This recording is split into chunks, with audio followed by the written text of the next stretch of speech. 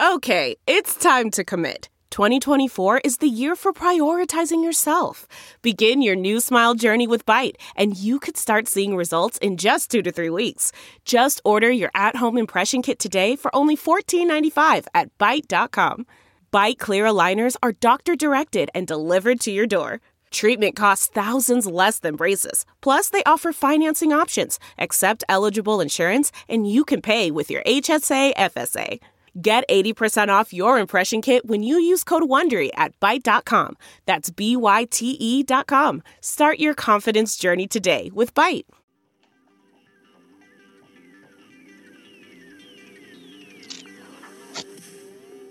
Welcome to the Saints Happy Hour podcast, featuring Dave Cariello, Andrew Juge, Ralph Malbrough, and, when he decides to show up, Kevin Held. We are the perfect blend of Saints sincerity and stupidity. How many RPMs would it take for the Julio copter to actually fly away, and how many fumbles would happen as a result? Well, that's a trick question because you can only fumble once. If you're not having fun when your team is 11-2 and win back-to-back division titles for the first time in 50 years, then you need to stop watching. And now, here's your host, Ralph Malbrough. All right. Welcome, everybody, to another edition of the Saints Happy Hour podcast. As always, we are sponsored by MyBookie.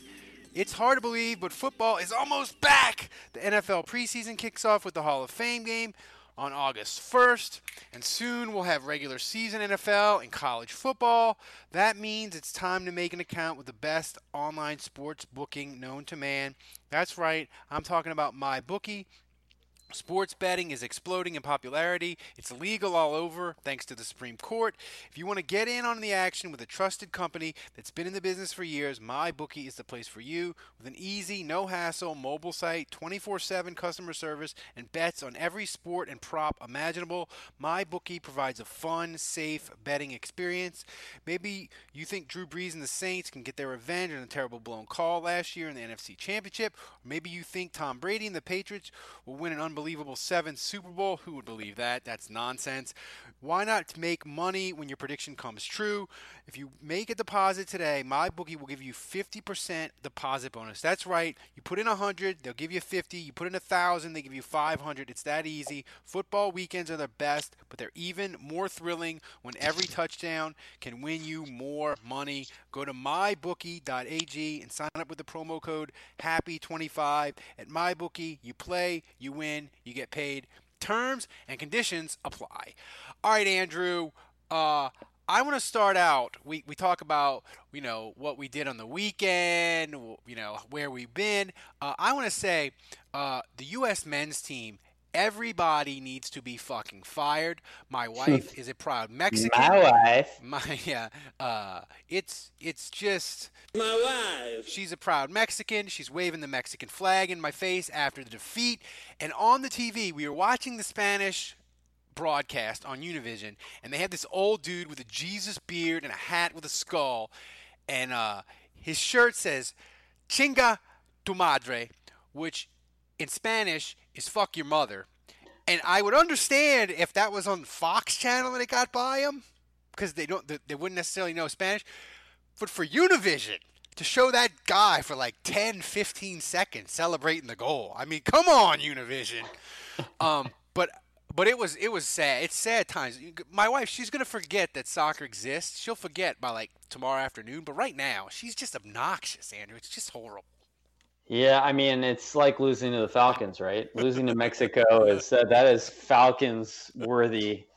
And I mean, just watching that and it's just so sad, man, because Michael Bradley just looked awful. Like if you follow the U.S. men's national team at all, he looks so washed, and it's just sad because you know what it was like? It was like the twilight of Colston. That's what it felt like, because Colston towards the end there, man, he was so washed. He was dropping passes. He was fumbling. And it was sad because you love Colston, and it's just to see him go out like that, they need to be done with Michael Bradley. Do you think if we had a shirt and it was "Chinga tu madre" and it had a falcon on it, do you think people would buy it? We get Dave to make that up because he's in That's Alaska tough. right now. That's tough, man, because even insulting them, I'm not sure I want the Falcons logo on my shirt.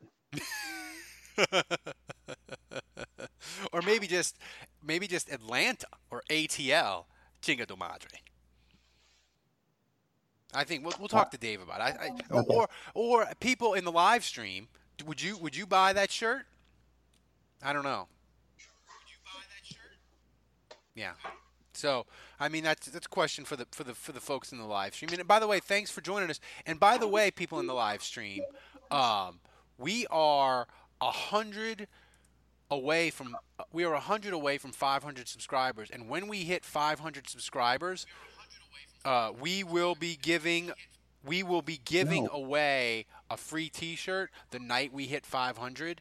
To somebody that's lucky enough in the chat room. So make sure to stay, and we'll be giving away the T-shirt pretty soon. So, Andrew, there's no real Saints news to speak of. Michael Thomas, the extension hasn't gotten done. Nobody got arrested, which is always a positive, right? Yeah, we'll take that. I mean, let's be real. If we're doing breaking news before training camp starts, it's either a Saints player got arrested, they got injured, or somebody got an extension. That's the only fucking news we're doing right about now. There's nothing else, right? Well, the worst right now is when the guy gets injured and he's out for the year because it's like he dropped a weight on his foot, or he slipped in the kitchen, and cut an artery with his steak knife, So any of those things are bad, and no news is great news. Well, here's the thing. We try to think of topics as we get, because after this week,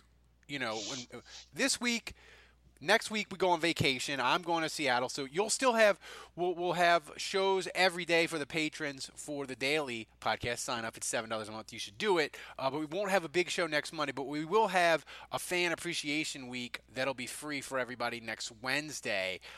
If you're not a subscriber, but you should be a subscriber, because Saints Appreciation Week, we do Colston, Pierre Thomas, Jabari Greer, and Fred Thomas, and a patron Your spotlight boyfriend with Nick from Australia. So that's next week while we're on vacation. But so we're trying to think of topics as we get out of here. You recorded that thing with Nick 6 years ago, man. I know. Well, the thing is, with the patron spotlights, my plan was I did 10 of them in January, February, and March, and I just recorded a ton of them, and the point was to have them for the summer in the slower times when other podcasts are like, oh, it's so slow, we don't have content, it's so hard, where I would just be like, man, we got these patron spotlights all over from Saints fans all over the world, and people love them, and the Monadula one in 2 weeks he's ridiculous. I love him, but he's fucking ridiculous. I can't wait. It's a good 25 minutes. So we're trying to think of topics. We're gonna answer. Thanks to people for the questions, by the way, this week. But before we get to the main topics, you were telling me your dad, who, by the way, is a patron subscriber, he is the most excited person we've ever seen with the koozie. Please tell me about this. It's almost disturbing. He comes over to the house, and first of all, he's got one of these wash tubs from Panera, one of the mega cups, and he's got the koozie on the bottom part of the cup, so it's covering 12% of the cup. So it's kind of sick. It doesn't even fit his drink, and he's so obsessed with the koozie. And he's so obsessed with using it that it's like a stretch that it's not even compatible with the drink. It's like he's playing Sega and he's got a Wii controller or something. I should have if he uses it so much, I should have sent him a spare, since he's family practically. Yeah, he's excited about the koozie. He also chants koozie in a high-pitched voice a lot. So he's being a little over the top with it. He's really into it. So, and you also this weekend, you were out drinking and you had your hatred of IPAs bite you in the ass. Yeah, so this was let's see, this was on the 4th of July, and I'm at a buddy's house, and he has an array of beer, and I open it up, and it's just like an awful selection. And I look at one of my buddies, and I tell him, it's like playing Russian roulette, but 5 of the 6 chambers have a bullet in it. So it's like reverse Russian roulette. Where like the options are like these sour beers, but they're Dogfish Heads, so they're not even good sour beers. They're like super watered down. And there's like a blonde ale, and then there's like these low-cal IPAs, and it's like, man, it's not even like committing all the way to IPA. It's like low-cal. So I'm like, I'll try the sour beers, and I have 1 or 2 of those, and they're watered down, they're awful. So then I try the blonde, and it's even worse. And the low-cal IPA, finally, I'm just like, you know what, just give me that. How much worse could it possibly be than these other beers? So I tried the low-cal IPA, and that was actually the best one because it was so watered down that you barely even tasted the hops. So it was such a poor, pathetic version of an IPA that I was actually kind of okay with it. Yeah, I had an interesting 4th of July. I went to the pool in Pearland. We have in our community, Shadow Creek, we have community pools where you pay HOA fees, and they're really nice. And they have the water park, they call it, with slides and stuff. So I go there on the 4th of July. I'm there with my kid. My wife doesn't go because she doesn't know how to swim. So I'm there with him, and yeah. My wife. It's 50-50 that if she fell in the water, she would drown. We'll get her some lessons this year though. So I'm at the pool right before we get back to Saints talk. I'm at the pool, and a guy sees me, and I have my Saints shirt on and my Saints hat, and I'm sitting there under the umbrella, and he's like, "Go Saints!" I'm like, "Yeah, Saints." And he's drinking. You can't drink like a beer, like a glass beer at the pool, but people will bring it right and like pour it in a red cup. So he doesn't offer me a beer, but he has like a prescription thing of pills. and he motions the pills to me. I'm like, no, man, thanks. He's like, it's Percocet. Like, that's going to swing me. Like, I'm going to be like, oh, it was Percocet. Well, then I got to do it. It's 4th of July, baby. I got to get nuts. And when I rejected him, he kind of was sad, and he didn't talk to me anymore. So I'm thinking, like, Andrew, should I have bonded with him and, like, popped a couple of the Percocet? Like... Yeah, you don't want to mix that with booze, though, man. I know. Well, the thing is, I'm crippled, and I'm a bad enough driver as it is. Like, I felt like popping the Percocet and drinking and trying to get home, even though it's only like 2 minutes away, was a dangerous... Well, did you have your kid with you? Yeah. Yeah, you can't be doing that. I can't be doing this. It's reckless. It's too reckless. Yeah. So as for our actual Saints topics that people want us to talk about, I was thinking... watching the Pelicans in the Summer League game with the earthquake, and it got really weird, and the scoreboard started shaking, and Doris Burke was freaking out. I got to thinking, like, what's the weirdest Saints game that you've ever attended? And it can be weird on-field stuff or off-field stuff, and I was trying to go through my memory banks, and here are the ones that I came up with. 1991, this is a long time ago. Old school people in the chat chat might know it that listen to the live stream. The Saints, 91, they played the San Francisco. They started out 7-0. They played the 49ers, and Steve Young and Montana were both injured, so Steve Bono was playing quarterback, and the Saints won 10-3. But back then, that game? At halftime of the Saints games, Andrew, they would fire off fireworks, and they would shoot like bottle rockets across the top of the Superdome. Yeah, and caught fire. Yeah, and one of them caught the old scoreboard that hung, not the diamond visions on the side, the old scoreboard, it caught fucking fire. I was at that game. Well, that was what, like 90? That was like 94 or something. 91. Yeah. I remember this. And they like sent a dude up there, but he couldn't do it. And then the piece that caught fire like fell to the. Fell to the 50-yard line. Yeah. And they brought out like 2 tubs of Gatorade and like doused it, and then like checked it to make sure that it didn't like melt the AstroTurf, and then they kept on playing. So that was my weird game from way back when. Do you have a weird one that you? God, I can't believe you remember that. Yeah, I remember the thing I remember about that game was I think it was Gene Atkins hit Jerry Rice at the 1-yard line. He was about to score, and then he fumbled out of the end zone. And I remember someone just telling me how great Jerry Rice was. And I'm sitting there at that game. I'm 11 years old, and I knew he was great. No. But I just remember sitting next to, I think it was my dad's best friend, and just saying, like, Yeah, great call on Jerry Rice being awesome. He just fumbled out of the end zone. So that's what I remember about that game too. But, this is really just a play, but it was just so weird. I mean, I attended the Hail Mary game against the Browns. Oh, I mean, my God, I did too. Awful. That was awful when they lost on the Hail Mary. But I remember it was right around the time where they changed the rule where once like the other team touched the ball on a punt, you could pick it up and advance it. And somehow Andre Hastings was like not the punt returner, but he was on the punt return team. And I remember it was against the Patriots, and Drew Bledsoe was the quarterback of the Patriots at the time. The Saints were 3-0 at the time. Yeah, and Danny Werfel was the quarterback. It was 98. It was 98, but like they couldn't do anything on offense. Like they were useless on offense in this game. Werfel wasn't doing anything. And so the Patriots tried to pin it at the one on a punt, and like the gunner like touched the ball and it went into the end zone. And so like the Patriots guys are kind of walking off the field, and one of the Saints guys picks the ball up and he's like trying to kneel it, and he's like his knee almost hits the turf. He's like halfway, and Andre Hastings is screaming at him like, no, don't kneel it, hand me the ball. And you could see him like gesturing like crazy, give me the ball. And so he hands it to Hastings, and like all the Saints players have kind of stopped. Half the Patriots guys are going back to the sideline, and Hastings just starts racing the other way. And like the refs look confused, the Patriots look confused, and like Hastings, he was a receiver, but he was kind of slow. So he's going all the way, and finally one of these Patriots guys chase him down, but it was like a 76-yard punt return.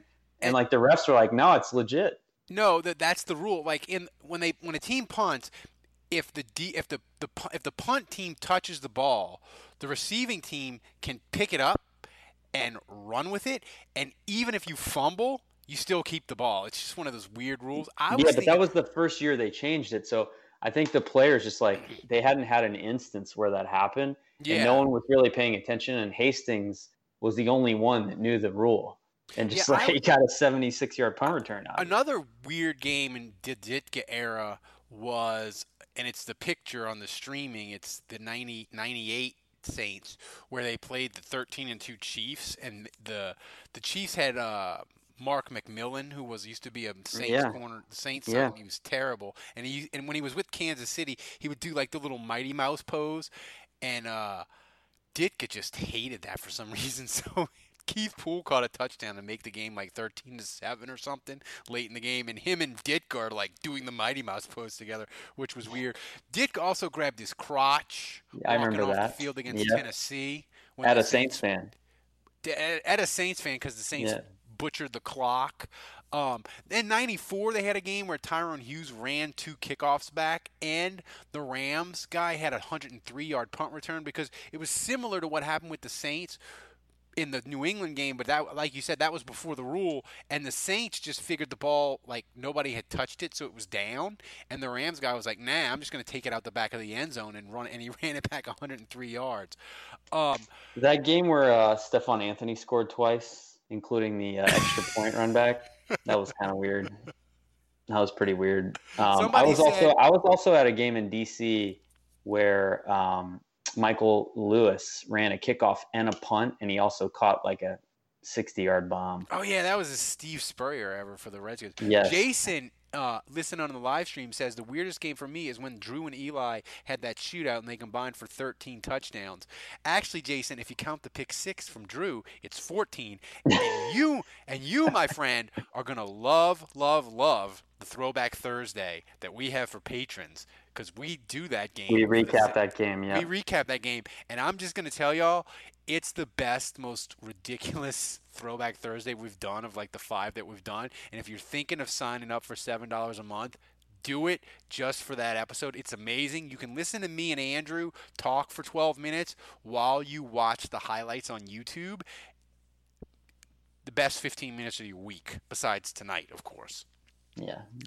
My favorite line that I've ever come up with was that when the Saints had the ball, if they kicked field goals during that time period when their defense was so bad, every field goal felt like a punt, and every punt felt like a turnover. It was so bad. It was the dark days, man. The darkest, the darkest days. It was that game was the beginning of the end for Rob Ryan.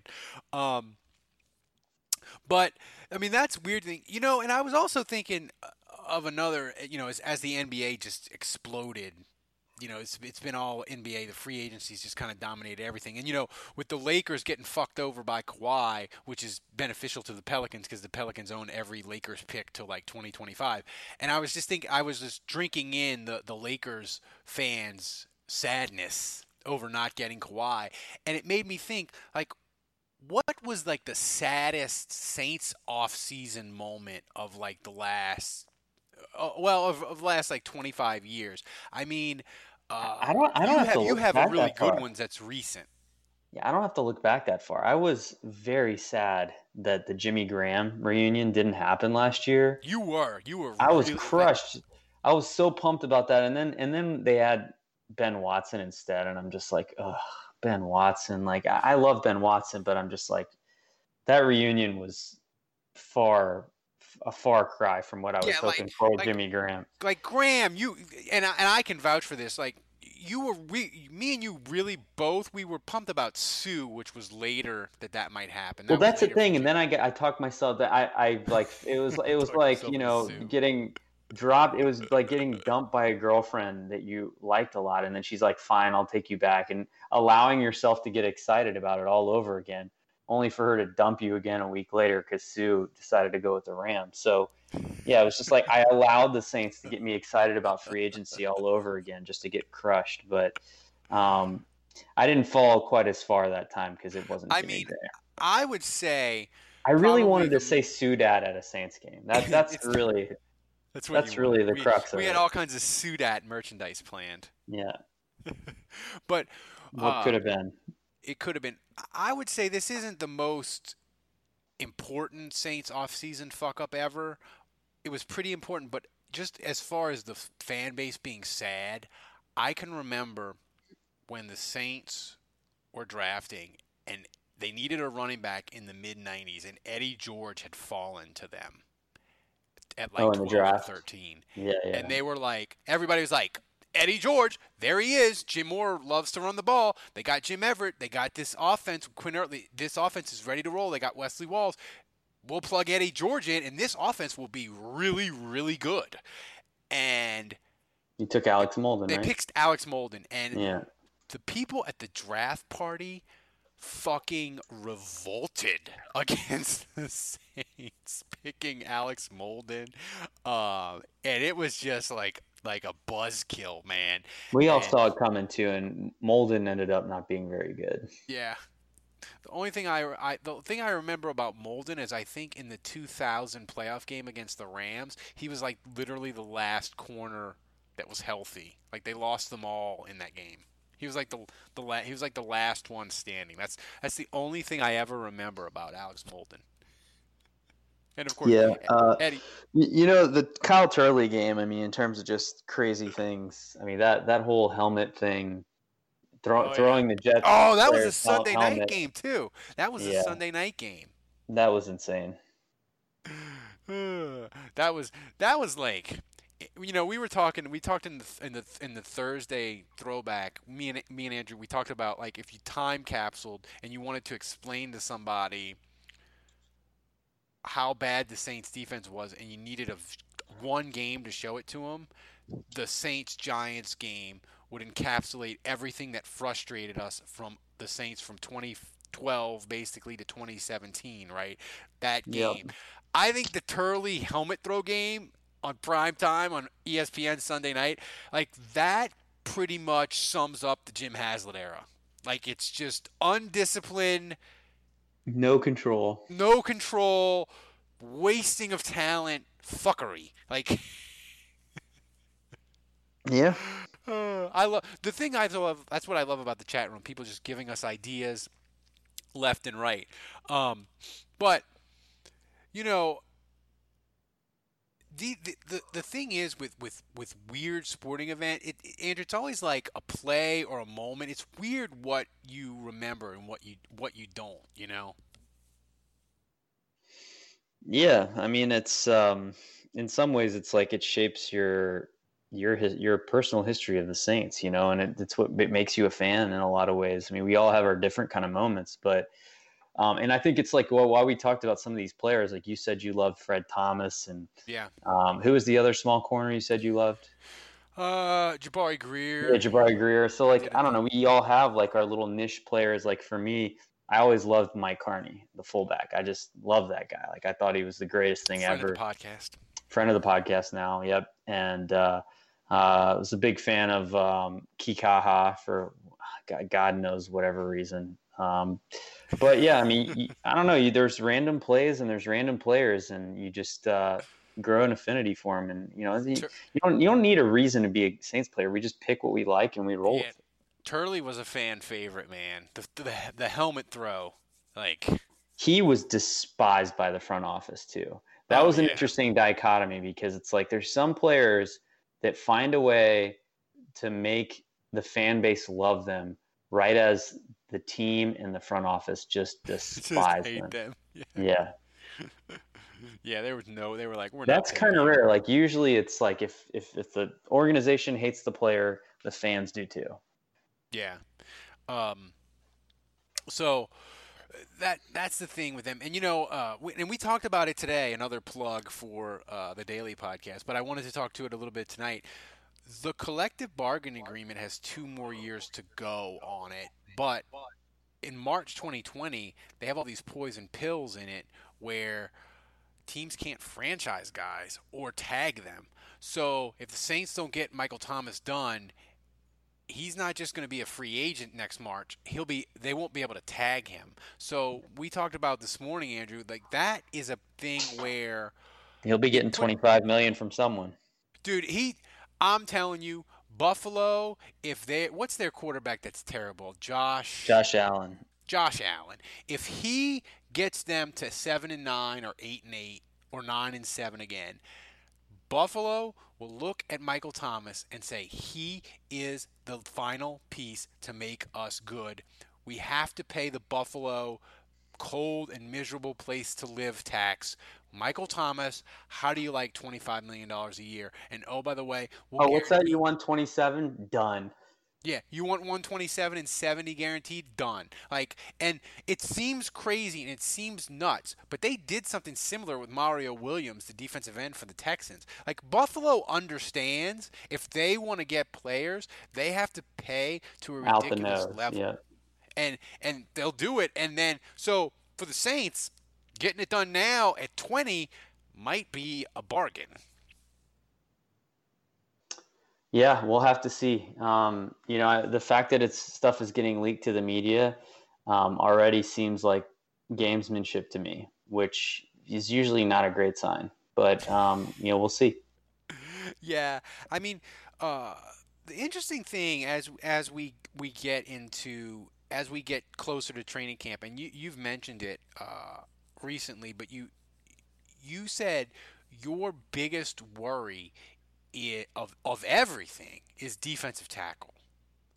It's just I don't know yet what to expect of it, and Onyemata's missing a game, and then hopefully he'll be back and he'll be good. But I just get nervous about what Malcolm Brown's going to be like, because the Saints were number 1 in the league, or number 2 in the league against the run last year. I mean, that's really what they hung their hat on. And so you take away Tyler Davison, who really was the nose guard, the plug, and then you take away Rankins, who got more gap penetration than any player on the team last year. You get Onyemata back, but it's really going to be, and especially with Onyemata and Rankins missing the first game and Rankins being out longer than that, it's going to be up to Malcolm Brown and Mario Edwards to fill in for those guys. And I hope they're up to the task, but to me, that's a big question mark. Yeah, and here's the thing with me, and I literally got into, I had a couple of analytics people block me on Twitter during the year that they were arguing that the Saints' run defense now is kind of irrelevant in the NFL nowadays, and it made the Saints defense seem better than it was. And my point to them is No, it doesn't. If you go into a game and you know that you are not going to be able to run the ball against the Saints, that is a valuable, worthwhile thing. And I think it showed itself completely against Pittsburgh, where Pittsburgh went into the game and was like, fuck it. We're not even going to attempt to run the ball on the Saints on the road and quiet the crowd. We're just going to go 4 and 5 wide and chuck it all over the place. We're not even going to attempt the run. And to me, when you have that strong of a run defense and teams won't even try to be multi-dimensional against you, it's a valuable thing. And I think if it slides out of the top 10, the defense is in trouble. I tend to agree. They would have to start making more plays on the ball. Yeah. Yeah. So, but we'll get into that because once we get back from I get back from vacation on the 19th. That means camp will only be a week away, and we will start doing previews by position, camp battles, that sort of thing, and also. Two, I think the more I think about that, back to the collective bargaining agreement, Andrew, I wonder if the Saints might try to do more than Michael Thomas. Like they might try to get Michael Thomas and like one more guy locked up if they could. And here's my question to you. If I said the Saints are going to sign 2 people to extensions by the first week of training camp, who would you predict it would be? Well, I mean, besides Michael Thomas, or am I? Well, you can include Michael Thomas as one of them. So they're okay. Well, he's obviously a guy, so I would pick him. Beyond him, huh? Yeah. I mean, Andres Pete's in a contract year. I would say him maybe just because he counts so much against the cap that they maybe would want to lower that deal a little bit, but I still think it's too early for Kamara and Lattimore. Yeah, I think it's too soon. I would say Onyemata, and I'm going to throw this out at you, and we argued about this. Eli Apple. We argued about it on the podcast. I think he could be a guy where the Saints would say to him, hey, Eli, we will give you 4 years, $32 million, $36 million. Do you want it now? And it's a really good deal. You like it here. You've turned your career around. Do you want that price to be our starting corner? And Eli Apple could say, you know what? I'm not going to roll, even though I'm a year away from free agency, and if I kill it with the Saints, I could get more. I'm happy here. That's a really fair deal. I'm going to take the $15 to $18 million guaranteed that they're offering me right now. I'm going to say Eli Apple could be a guy. And that kind of contract, it would make me very nervous because he's a guy that could regress and you could regret it, or you could be like, the middle of the year could be like, we got Eli Apple for $8.5 million. My God, if he's a free agent in March, he'd be getting 12. The thing is, I don't think Loomis has resolved whether he wants Eli Apple or not. Yeah. I think he still needs to show that he's worthy of being a starter on this team. So, I mean, we've kind of seen Crawley go up and down, right? We've seen Crawley at times look like he was starter material for the Saints. And then at times we've seen him fall off the face of the earth. Even Apple was kind of up and down last year. So is he serviceable? Yes. Have I concluded beyond a shadow of a doubt that he's a long-term solution as a starting corner for the Saints? I'm not 100% on that. I don't know. I mean, it's just a name that I would throw out. I would rather wait until free agency hits, and then if he gets paid too much, then okay, see you later. But I'd be willing to risk it. Yeah, Onyemata could be a guy too. I like Onyemata. That's a good call. That they might. And Onyemata, he's another guy. He terrified. I'm terrified to lose, and I'm terrified to pay him if you get into big money. But guys in the that are listening live on the live stream on YouTube, fire your questions. We're gonna get to the questions now. This is from Don's Hat. What options for Saints escape day fun team building activities are being considered by old man Peyton for training camp? Well, we know that the classic Kevin Held story where they went to the water park and Scott Fujita injured his foot.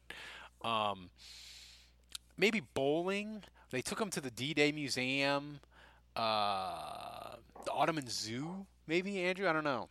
What could be fun? Yeah, they could go to the Ottoman Zoo, and then a flamingo could attack Thomas Morstead and injure him. Or Sean Payton could do like New Orleans snowballs as like an after practice treat for like a fun team building. He's done that before. He has. That's a thing. Yeah. I remember Mark Ingram getting over the top excited, like my dad about the koozie. I feel like I'm taking crazy pills. That was Mark Ingram. What are the odds Kat Terrell rejoins Saints media? Of course, Kat Terrell, another friend of the podcast. She was ESPN's Bengals reporter. Yeah. For the last She's year. leaving ESPN. I saw that. She's leaving ESPN, and I even DM'd her because she follows me on Twitter, and I was like, all right, spill the beans. What is it? And she wouldn't tell me. And she said it's. So I can't break any news. Sorry, guys. No, I told her. I tweeted at her. I said, "Hey, if you want to break news, come on the podcast." But she said it was an opportunity that she couldn't turn down. So I'm really, really hoping that the Saints have decided to do what other NFL teams have done. And yeah, they have John DeShazier to write stuff for them, but they don't have like. Most NFL teams now for their website, they have an in-house reporter, and they just let them cover the team like any other reporter, except they work for DallasCowboys.com, Bengals.com, Pittsburgh. So they got to stay more. They got to stay positive. No negativity allowed. I don't know, man. The Bengals guy, he can be pretty bumpy. But if that was the hire, like he'll bang on players. He bangs on players, but I think she would be if the Saints do hire her, or she's coming back to New Orleans to cover the Saints. That is a great sign because with the Times-Picayune liquidating the staff, if we have her covering the Saints, that's a good thing because we know she ain't afraid to ask the hard questions. Well, that was going to be my next question: is Sean Payton forced to disclose injury stuff if she works for the Saints? Because she's going to ask. We know. No doubt. I mean, she fell on that sword every week. Every week. First, this is from Saints Recline. First annual Who Dat Nation Festival in Canada this September. Does it sound exciting or sound like Jeff Fest 2.0? I mean, the latter. I'm not a big team fan fest guy because I'm not a big take a picture with a player or get an autograph. I'm not into that. But like if the Saints Fan Fest had all kinds of weird 70s memorabilia, I would be down for that, and I would spend a ridiculous amount of money on like a Archie Manning garbage can from 1975. Oh, it's terrible. What piece of like Saints memorabilia from the 70s would you buy? Like, would you spend a ridiculous amount of money? I'm still mad I lost my, remember those little figurines starting lineup? Yeah. I'm still mad I lost my Dalton Hilliard. So if I found that from the mid 80s, late 80s, early 90s, I would go for that. If I could find like a Bum Phillips, I don't know if they did bobbleheads in the 80s, but if I could find some sort of Bum Phillips. Ooh, that's a good call. Like a Bum Phillips bobblehead or even like a Bum Phillips mural or.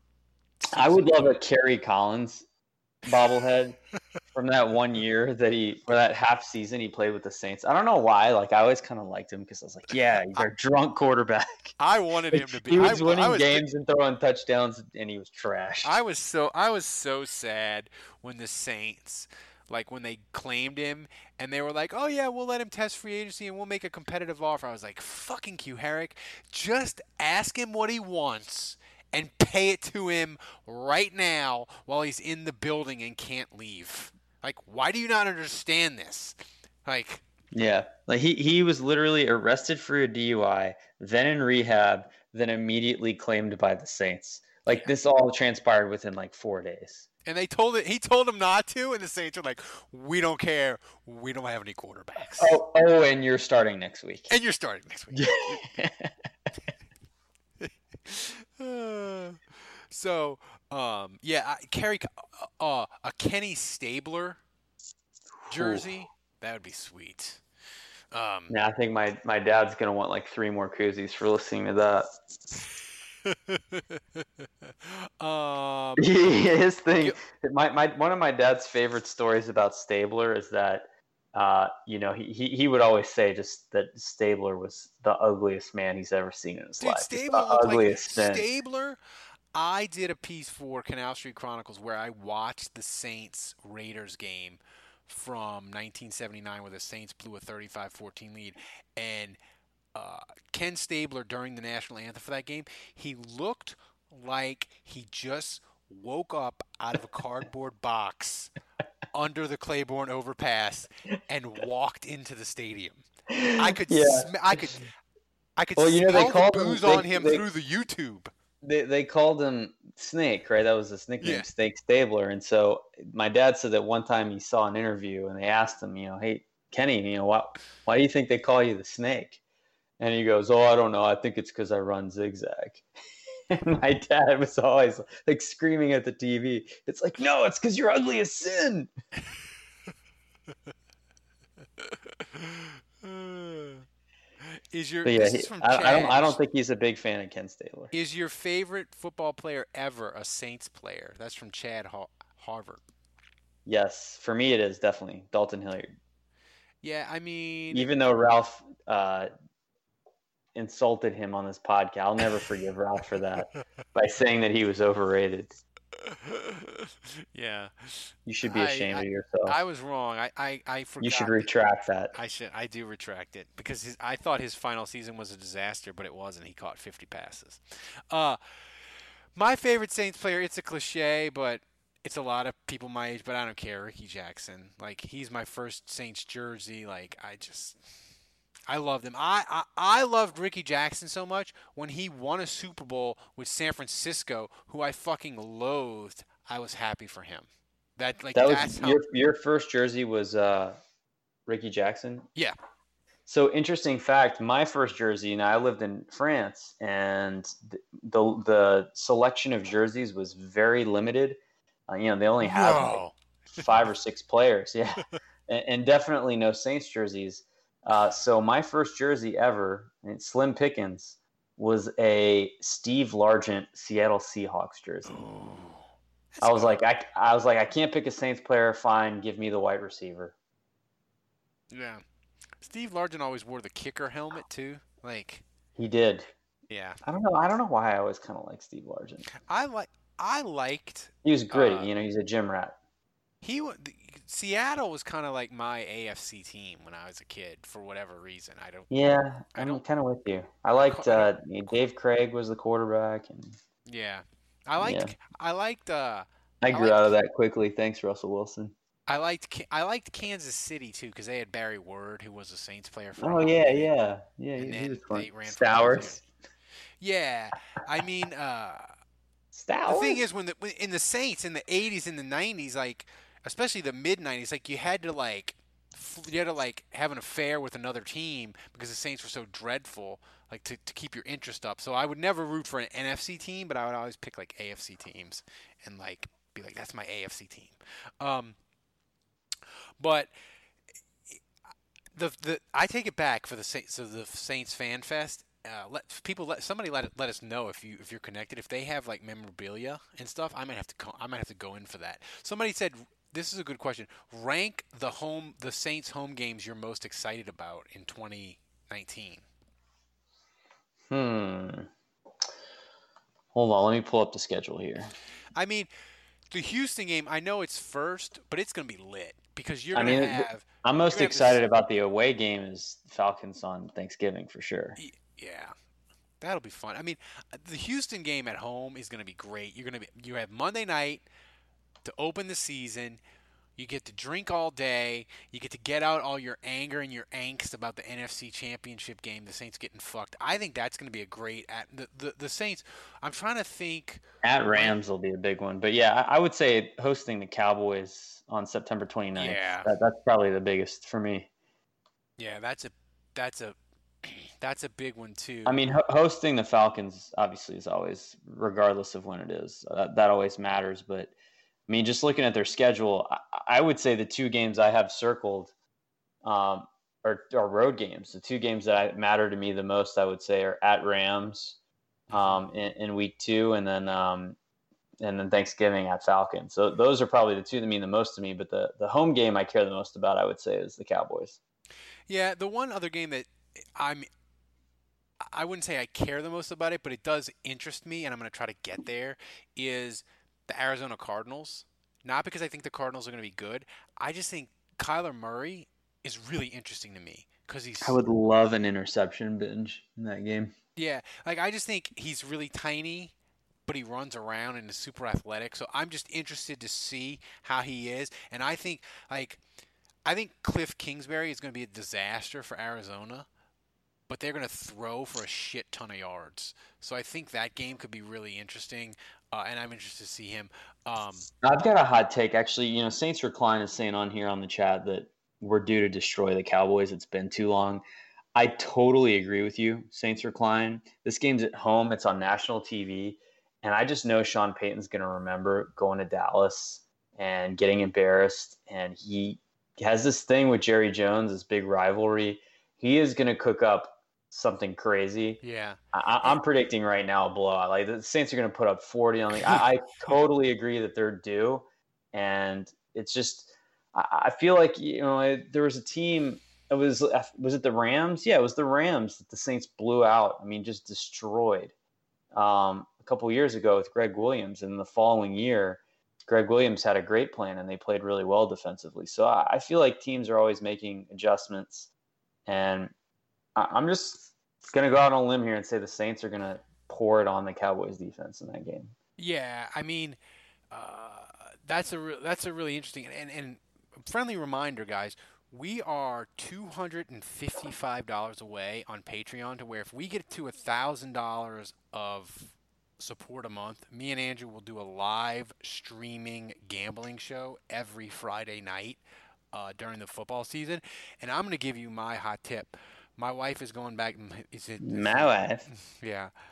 My wife Is going back to Vegas.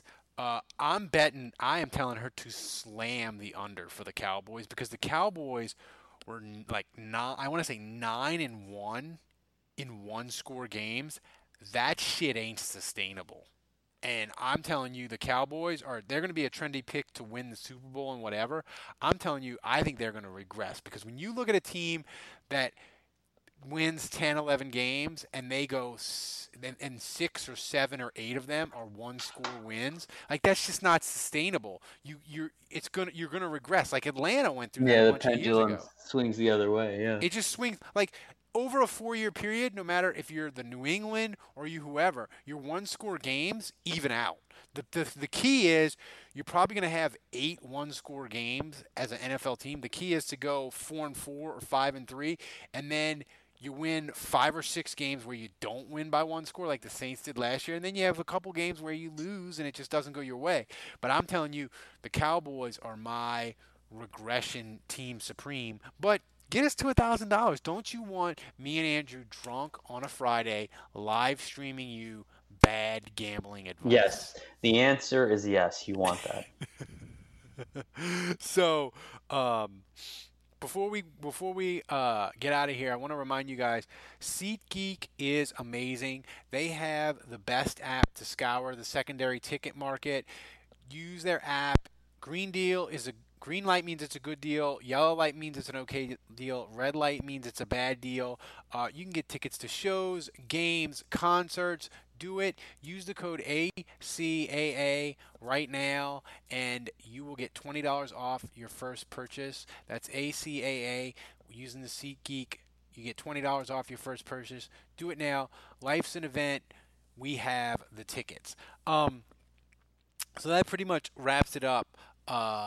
as we don't have too many more questions in the chat room.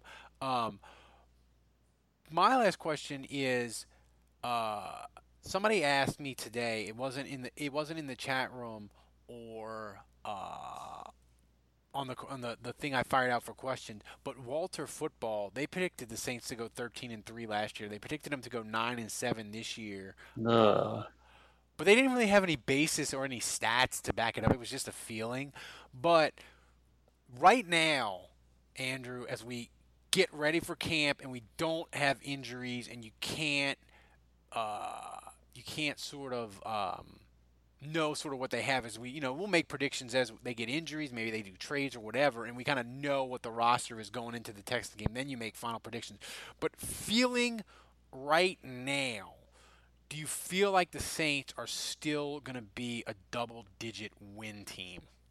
Yes. I'm tempted to say 11-5, but I just think the schedule's so tough. I'm going to say 10-6.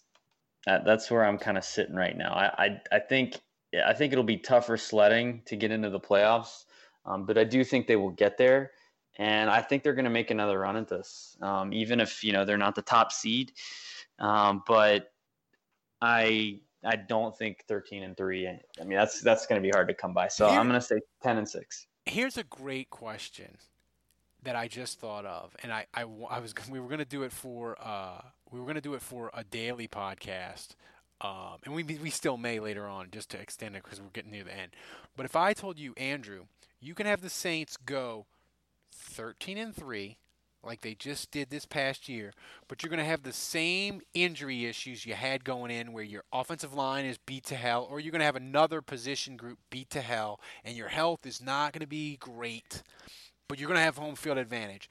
Would you rather that, or would you rather go 10-6, but be perfectly healthy and have the roster exactly how you would want it going into the playoffs? I'd take 13-3. The top seed. Yeah, because I mean, even though they didn't look great against the Eagles, I mean, they were still one bad call away from the Super Bowl. And then in the Super Bowl, you get 2 weeks off to heal up. So I still just think having the top seed it's the closest path to the Super Bowl. Yeah, I would tend to agree with you, but I do think it's an interesting question, right? Because it is, but you have to play an extra game. It's an interesting question. I would probably lean to going 13-3, but man, I feel like the Superdome can will a lot of things into existence. They damn near did it against the Eagles, man. Yes. I mean, that stadium was it was like a morgue, and then it just came to life. And that sort of happened. So anyway, that's going to wrap it up for a Monday. Guys, once again, we're on vacation next week, but you got your daily shows all the rest of this week. Sign up, become a patron. It's $7. You get a koozie, you get a magnet, all sorts of cool stuff. Do it. For Dave, who's MIA because he is in Alaska vacationing with the fam. Kevin, who is at a wrestling event, probably body slamming someone as we speak. We miss you. They'll be back next week. And for Andrew, I'm Ralph. Until next week, the bar is closed.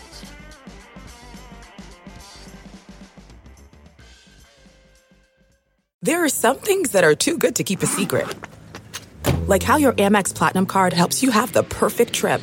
I'd like to check into the Centurion Lounge. Or how it seems like you always get those hard-to-snag tables. Ooh, yum. And how you get the most out of select can't-miss events. With access to the Centurion Lounge, Resi Priority Notified, and Amex card member benefits at select events, you'll have to share. That's the powerful backing of American Express. Terms apply. Learn more at americanexpress.com/withAmex. The spirit of performance is what defines Acura. And now, it's electric. Introducing the ZDX, Acura's most powerful SUV yet. Crafted using the same formula that brought them electrified supercars and multiple IMSA championships, The ZDX has track-tested performance that packs an energy all its own. Unlock the energy and order yours at Acura.com.